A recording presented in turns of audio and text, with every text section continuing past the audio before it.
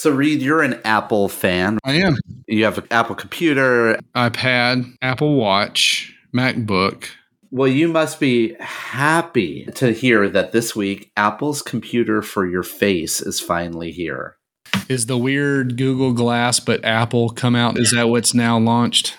It's called the Apple Vision Pro. Yes. It's been long awaited. Do you think it's worth $3,500? I so badly want to just wear it around the office and just be like, no, I'm taking notes. But really what you're doing is you're streaming your latest like Netflix. Yeah, I'm just taking a nap, but I've got this AI thing in here, like Siri's on, and it's just like note taking for me. So now it's just like over under till Scoble wears it in the shower.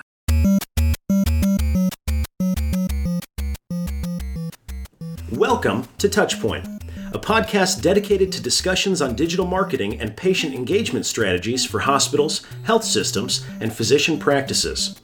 In this podcast, we'll dive deep into digital tools, solutions, and strategies that are impacting our industry today. We hope to share a lot of great information with you and have fun along the way. Thanks for joining us. Now, here are your hosts. Welcome to Touchpoint. Welcome to episode number 369. Chris, that is 369. 12, 15, 18. Divisible by 3. Also part of a Little John song, maybe? Schoolhouse Rock song is what I think about. Yeah, actually, this makes me think of something I will be recommending later at the end of the show. Be my weekly recommendation. So, and in the biz, we call that a tease. Yeah. And when I do it later, we call that's a callback. So, so I'm just saying it now so I don't forget here in a little bit. Well, welcome one and all. Thanks for joining us again. Before we get started, quick plug for the website, touchpoint.health. Again, like always, we're going to give you a second to jump over there, sign up for the TPS report. Hopefully that is a good little value add as you start the week. 5 articles, email in your inbox each Monday. And so again, we'll pause here, touchpoint.health, let you go do that and be back with today's show.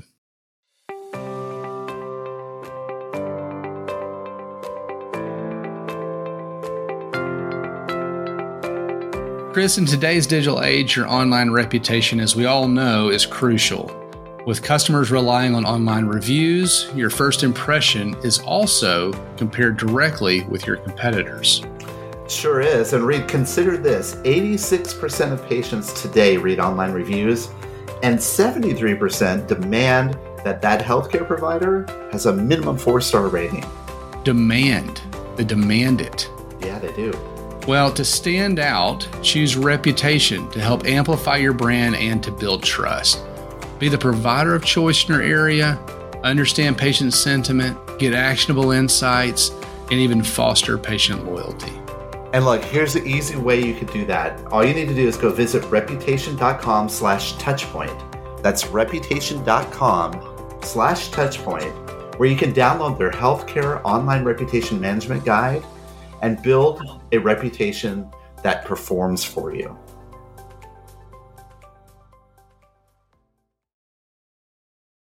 So, Reed, you and I talk about user experience design a lot. And in today's episode, we're going to go a little deep into one concept that's part of not only user experience design, but also part of healthcare consumerism. It's part of a variety of things that we are starting to see in our digital space. And this concept is self-service, providing self-service applications for consumers.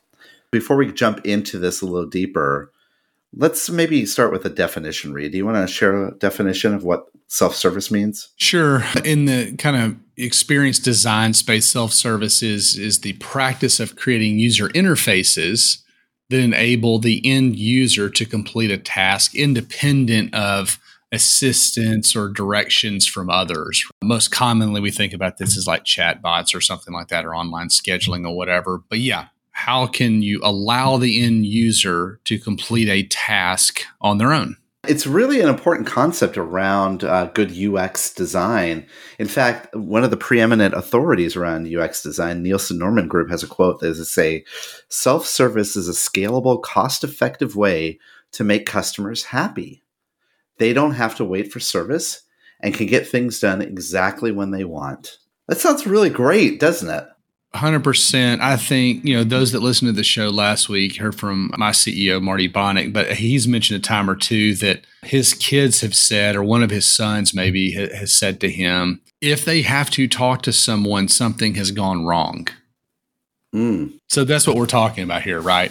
It's, again, the preference, the expectation, et cetera, for DIY. We have it all through our lives, and something that we address in healthcare sometimes better than others. And so we kind of outlined a couple of ways about how self-service in healthcare is strategic when it comes to consumerism, healthcare consumerism. The first is around empowerment and setting expectations. Self-service tools empower patients by giving them direct control over their healthcare management, and it aligns with the increasing consumer expectations that healthcare consumers have now around convenience and autonomy, kind of like the other industries, like what we see in other industries. Again, I think people want the opportunity. So this is not something we're trying to convince people to do in most cases. Next thing on the list is around operational efficiency. So again, by allowing people to complete a lot of these task-based asks, you're offloading a lot of administrative burden and maybe even cost, right? I think about contact centers.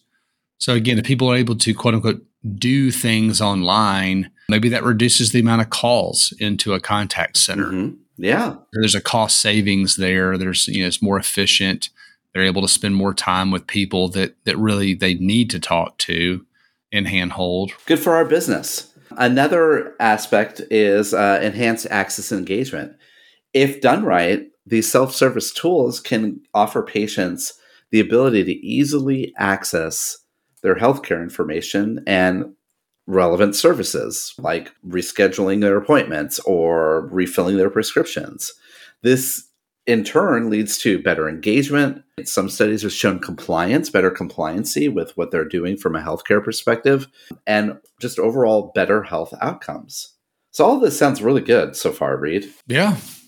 I mean, I'm aligned. What else do we have here? Yeah, so safety and accessibility. So again, talking here about the adoption of self-service technologies. In some cases, eliminates the need for an in-person visit. We saw it during the pandemic, telehealth, virtual care type of solutions that allowed people to still continue to be seen without exposure or unnecessary exposure.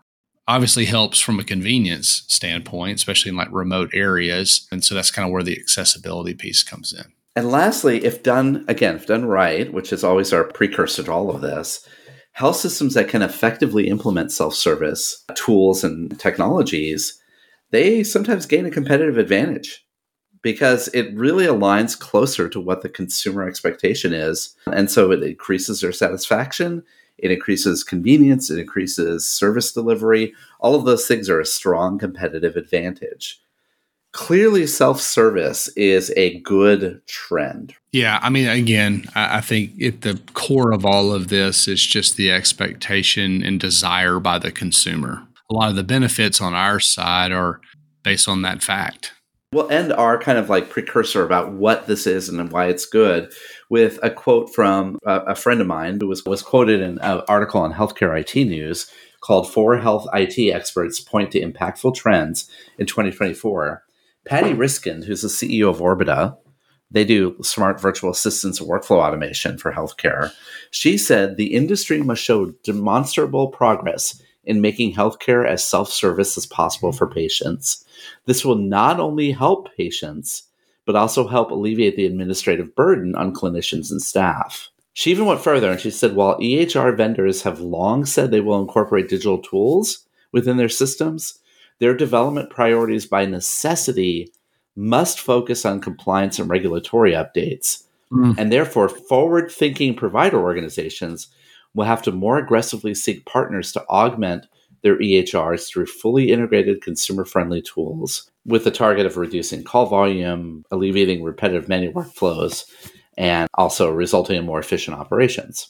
So this is a calling, right? Self-service is one of those mantras of healthcare consumerism that we as technologists really need to consider strongly.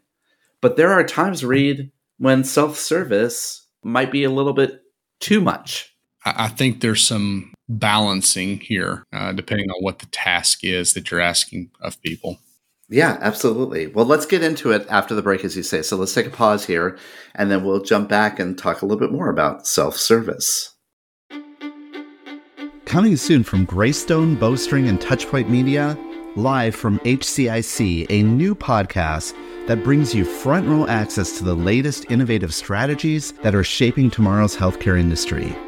In this 12-part series, as recorded live at the Healthcare Internet Conference, we'll hear from industry experts such as Paul Madsen of the Cleveland Clinic, Kathy Smith of Roper St. Francis Healthcare, David Feinberg from Mount Sinai Health System, Rose Glenn from Michigan Medicine, and many others. Subscribe now on Apple Podcasts, Spotify, Google Podcasts, or your favorite podcasting platform. This podcast series is brought to you by Greystone.net, Bowstring, and Touchpoint Media. So everybody wants to do it. We want them to do it. I think we want them to do it, right? There could be some instances where maybe that's not the right avenue. Yeah, there are some aspects to self-service that can impede good customer experience and could impede an organization's cost efficiency and all the great things we just talked about. Let's go through some of those. I think one of those, Reed, is when it gets in the way of efficiency. If users can't complete tasks quickly due to complex self-service systems, it really defeats the purpose of the tool. I remember this from when we initially launched online appointment scheduling. And, this is many years ago, well before the pandemic. And basically what we did is we took the whole Epic scheduling workflow and we just threw it online for the patients to walk through. There was like 4 or 5 screens before you actually got to the point where you actually picked an appointment time. That's one of those illustrations of where self-service can get in the way of efficiency. If you don't operationally have a way to back that up, meaning like you don't have enough inventory to sell, like you don't have appointment availability, the fact that you have online appointment scheduling is not particularly helpful and maybe even detrimental to the whole equation. Next thing on the list is, the idea of just, it overcomplicates things. So when simple actions require a whole bunch of extra steps or interactions, that's not exactly what folks are looking for. Back to that scheduling example, if you prompt somebody via email, text message, whatever, meaning you already know who they are, and say, hey, you're due for your annual wellness exam, click here, and then you click there, and then you got to re-enter everything. And you're like, well, hang on, I thought you knew who I was. Like, why am I having to enter all this? Or all of a sudden you got to download something that you weren't expecting, stuff like that. It really puts a lot of the burden of the administrative task of booking an appointment, for example, on the user themselves, which is kind of the antithesis of good user experience design. Another aspect is where self-service lacks human support. When there's no easy way to connect with human support for complex issues. Again, online appointment scheduling is a great example because we're rife with this, right? I remember working with an organization about, creating a great integrate online appointment scheduling workflow, and it was really awesome. And they simplified all the great user experience design pieces to it.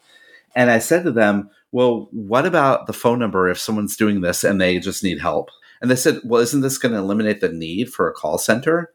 No, you need human support because there will be some people that will want to use the release valve of calling someone to help them finish the appointment schedule or finish whatever that task is. 100%. The next one on the list is accessibility. So it's a good thing. A lot of this is being done so things do become more accessible, but also accessible in the sense of different groups and needs and things like that.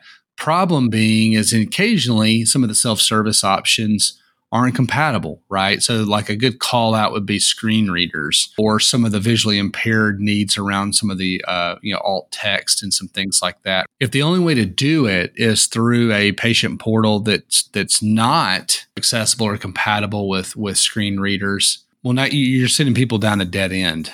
Here's one that's sometimes overlooked. When self-service gets away from personalization, an over-reliance on automation can sometimes ignore the personalized aspect of the service. Think about a chatbot that you're talking to, and it may provide just generic responses, or it may not even remember what you were just talking about. It may not, tie that together.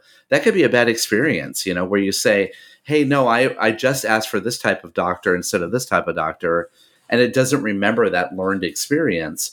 This is the importance of ensuring that personalization is part of the overall experience, even if you're automating it. Next thing on the list, is potentially a downfall, is not important until it is, which is security. Most people are not looking necessarily when they're initially using a lot of these tools and solutions, but it becomes really, really problematic for the organization and the individual if there is exposing potential sensitive data or something like that ultimately then happens. Again, this is one of those things that's like, well, it didn't really impact anything up front potentially, but has more longer term and even kind of sustaining effects. The other thing that we kind of outlined here is when self-service ignores user feedback. Oftentimes, software gets developed and adds features to self-service tools, but it doesn't really look at how the tool is being used or addressing user complaints about the tool. And so therefore, it suddenly becomes an amorphous Frankenstein-like system that no one really uses anymore. The good news is that a lot of the self-service tools out there in healthcare right now have really good user experience design, and that's part of the mantra here, is to be able to check in with your users to get that feedback. But for those softwares that don't, it becomes something that basically is unused in this particular case and have a negative impact on self-service. So those are some of the negative aspects of this. And Reed, before we kind of close out this part of this segment of the show, we want to share an article that was actually posted on LinkedIn by a friend of ours who's been on the show before, Jeremy Rogers. It was actually a study that was done about self-checkout. Now, this was self-checkout in grocery stores, not healthcare, but they really looked at what is the impact of self-service in grocery store loyalty. I was just doing some kind of mental math here on like my current experience before we get too far into this. I would say it probably, I'll be honest, I don't know that it makes me any more loyal because they all have it. I don't know that it's a differentiator, right? Now, some of them do it better than others. And so that is kind of helpful, I guess. That's a really good point, right? Like, what is the impact on loyalty? Because we know that a lot of people have them, right? And in fact, there are some right now that are implementing more self-checkout stores, and there are others that are removing self-checkout stores from some locations. Why is this happening, right? So a study was done by Drexel University, LeBeau College of Business, and they went to look at how self-checkout systems in grocery stores can influence customer loyalty compared to regular checkout systems with people. They conducted 5 studies, Reed, that showed customers are more likely to remain loyal to a grocery store when they use the regular checkout service. And that is an ominous foretelling of like saying, wait, self-service is not working well here? I'd love to see the actual store like experience, right? Like I can think of certain instances that 100% of the time I'm going self-checkout because it just works really well. Especially now that they've added the little scanning gun to the self-checkout. Yeah. Big difference, right? Or where it's like, I'm not constantly fighting with the like, please place it in the bag. I'm like, I did place it in the bag and then you're taking stuff in and, you know, one of those deals. So I think the technology has gotten better. It's frustrating, right? When you roll up, like I'll pick on Walmart. There are 1,100 registers and like 3 people working. Yeah.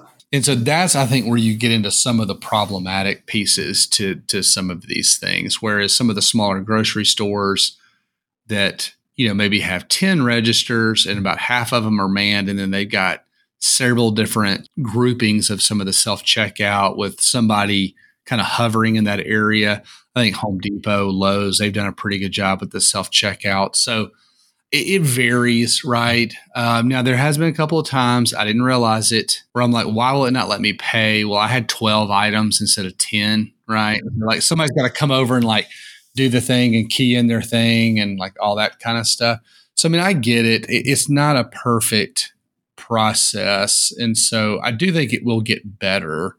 Well, so one of the people that did the studies, they actually focused in on another aspect of this, which is they said that their findings indicate that self-checkout systems, despite some advantages of speed, ease of use, and cost reduction, can lower customer loyalty compared to other checkouts because of the extra effort required to do the checkout. You're basically saying, what, I have to do all the bagging? Just like what you just pointed out, right? I have to do all the bagging? That's me? And that could have a negative consequence and result in decreased loyalty to the store. So in effect, what they're saying is the more self-service you impose, it could start to have a detrimental effect on the experience because there's this perceived notion you're shifting the burden on the user again. I mean, I think some of that will get solved for, but they're right. I mean, it's like now I've got to navigate the issues with the barcode won't scan and the bagging issues and all that kind of stuff. So, yeah. Lastly, they found, and they did 5 different studies in different scenarios. The article is really interesting. They said to overcome the negative impacts of using self-checkout on customer loyalty, the researchers proposed to retailers, but we can think about it in healthcare here, they should attempt to make the self-checkout experience more rewarding, like encouraging shoppers to think the extra effort involved in self-checkout is a rewarding experience, kind of reinforcing to the users of this experience that this is a good and efficient system, and it gives you more power to, make the decisions you need or to check out quickly or what have you. That is something that you need to learn if you're doing online appointment scheduling or any kind of other self-service tools in healthcare. It's while you're shifting the burden on the user, you should reinforce the fact that you're giving them the ability to do this, which is a pro or a bonus. Let's take another pause here, Reed, and then we'll come back. We'll talk about another important aspect of self-service, which is appointment reminders. We'll do that right after the break. Okay, so self-service, people love it. They want to do things themselves. They want to complete actions themselves. I think another piece of this, like you mentioned before the break, is appointment reminders. We're sending a lot of these. They're good in and of themselves. There's all kinds of reasons you do this. No shows, etc., reminders, compliance, all that kind of good stuff. But there's an article here that we'll mention from Axios called "Patients Are Drowning in Appointment Reminders." That does not sound good. They kick off the article by saying you got an upcoming doctor's appointment, perhaps a prescription to refill, or even a dental cleaning. Odds are your phone has been pinging away with incessant reminders about it. Mm-hmm. Odds are my phone pings away at incessant reminders about everything, Reed. I'm not sure if it's just the doctor's appointments, but I get too many notifications on my phone, I think. It is a lot. We've been working a lot internally to say, okay, well, how many messages does the consumer get from us? Appointment reminders being one of those, right? There's marketing messages, there's care gap messages, on kind of the managed care side. There's all kinds of stuff. Bill pay, you get push notifications from the portal, you get text messages, you get, so there's lots of things, hammering away at you. Like, how do you prioritize or how do you even understand? It just becomes noise at some point, right? Yeah, that's the point, right? We could start to tune out. Just like we were tuning out online ads, right? You could tune out your notifications. In fact, John Friedman, who's quoted in this article, who's a digital strategist with Chartis, we all know Chartis, are a healthcare consulting firm. He says there's definitely a lot of information overload going on. And he said, to be fair, though, data shows that the reminders get patients to show up, at least initially. But the problem is, he stated, quote, the data also will show that if you overload patients with messages, it'll just get lost. But that first data point, everybody sees it, so everybody's doing it. So it's not just, you got to think about this a little bit more clearly. Like, how many notifications do you have? Yeah, 100%. And they go on to talk about Oliver Carraz, CEO of ZocDoc, which a lot of folks have heard of, is his comment, which I think is kind of interesting, is that doctors are like the airline industry in the 90s because they have a perishable inventory. We refer to it internally as spoilage, right? Like the airplane's taking off with empty seats. Like, you can't resell that inventory. Like, it's just gone. And so that's the point of appointment reminders, right? It's like you're trying to get people to make sure that this inventory or these seats don't go unfilled. So, the airlines, they say, figured it out how to, pack those planes. But the doctor's offices, they say, are about 20 to 30% of those appointment slots go unused because of last minute cancellations, no shows, etc. And it's interesting to think, like, why is that? There's some notion in here. They say that it's pandemic legacy kind of hangover, right? People are more comfortable like not doing things. I guess. Not showing up. Yeah. Yeah. Like I just have to cancel it because I get COVID. No, but I think you're right. There's a little bit of that, right? I hear that from physicians a lot when I talk about online appointment scheduling. They say, well, what if they book the appointment and they never show up? What's interesting, though, is the data doesn't indicate patients have gotten flakier. Even Carra said that there's a key difference here. The length of time they have to wait for appointments has gotten far longer. For every 24 hours, he says, that you add between the time of scheduling the appointment and the appointment happening, you add roughly a 4% increase in the likely no-show or cancellation rate of that patient. So it's not that they're getting flakier. It's just that there's not enough inventory. There's not enough availability. Yeah. And that's why we're seeing more people, quote unquote, canceling, right? Or flaking out. I think so. I mean, I wish, and we'll get more into, right before we started recording this episode, Chris, you and I were talking about metrics and, kind of how we show value and some of those types of things. But we've been solely responsible for driving demand for so long, getting into these conversations about supply or inventory. So back to John over at Chartis, is having conversations in this week about the very topic. So that's an interesting one, right? Like how do we create that or help understand that and load balance? So there's other systemic problems to read here. Some of these tools, which may have really good user design around appointment reminders and reminder features, many of them are kind of strung together and they're not connected to each other and they don't talk to each other. And I think you went down this path when you started to audit, how many times do you communicate with a patient? Yeah, 100%. You probably realize there's multiple different ways of people going about this. They're getting communications from their specialists, from their insurance companies, from pharmacies, from marketing departments. What Adrian Bosey, who is the chief medical officer for Qualtrics, called it a potpourri of messages that health systems do. That sounds like a lovely way to put a bow on something that seems complicated or not so good. I think most people would like a potpourri of messages. Like, what's wrong with that? It's a lot, man. And then couple with everything else that we're asking them to do. Like, don't get me started on the amount of times we try to ask people for a survey response, regulatory or otherwise. And so I don't know. It's interesting. They say in here that artificial intelligence tools, play a role in all of this. And so they can kind of help sort it out, play air traffic control to some extent. And that's the hope. They say that there should be a difference in the reminder strategy for someone who shows up for their appointment every single time versus someone who has not responded. It's difficult if you're trying to get people to re-engage. So again, if you're not getting that, I think that's when you've got to pick up the phone and start calling, right? Or try different mediums to alert folks. Yeah, that's an interesting concept, right? You create different personas. This is a person who always shows up. They're going to get this reminder sequence as opposed to these people, which have not had a history of showing up.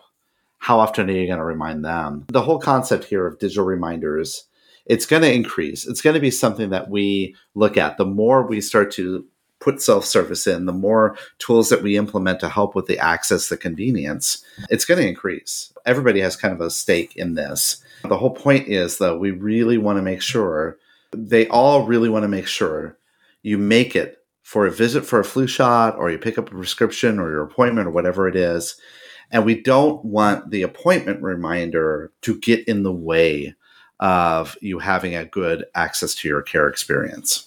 This clearly shows this episode showed there are pros and cons to this concept of self-service. Yeah, 100%. I mean, I think, don't get me wrong, I still think this is the direction you should go broadly. but how you execute against it, what it's used for, that's where you guys spend some time and really start to think through the user experience, the journey, complexity of it, those types of things. Well, with that, Reed, we'll take one last pause, and then you and I will be back to close out the show.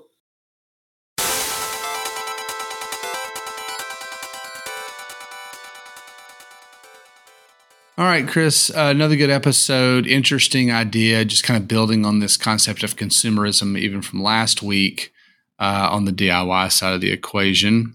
Quick plug, touchpoint.health. Sign up for the TPS report. Would love to have you there. Love to hear from you. LinkedIn, Twitter, all that kind of good stuff. Before we wrap up the show, let's do some recommendations. What do you got today? Reed, I'm going to recommend something that I just recently added to my home office. Now, as you know, I work from home, and so I have my computer here at my desk and other things associated with it.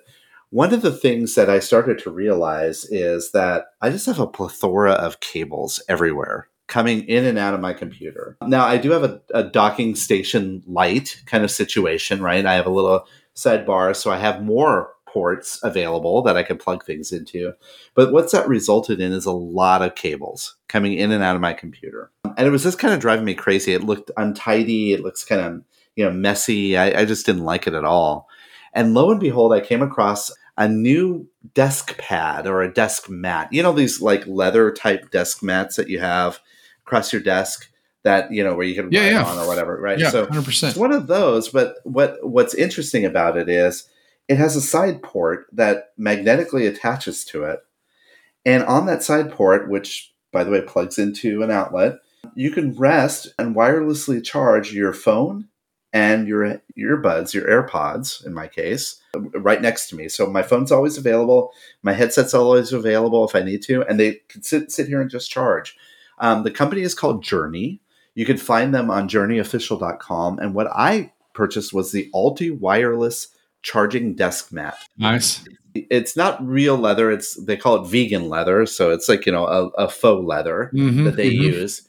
It fits. It rests underneath my entire computer. And also I have a computer. I have some other things, including a kind of a little stand for my monitor and things like that. That's all on top of this writing pad.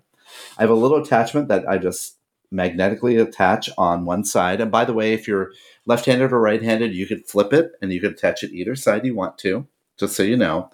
And moreover, it's two-sided. One side is felt, which I kind of like too, because it's kind of a nicer, warmer feel.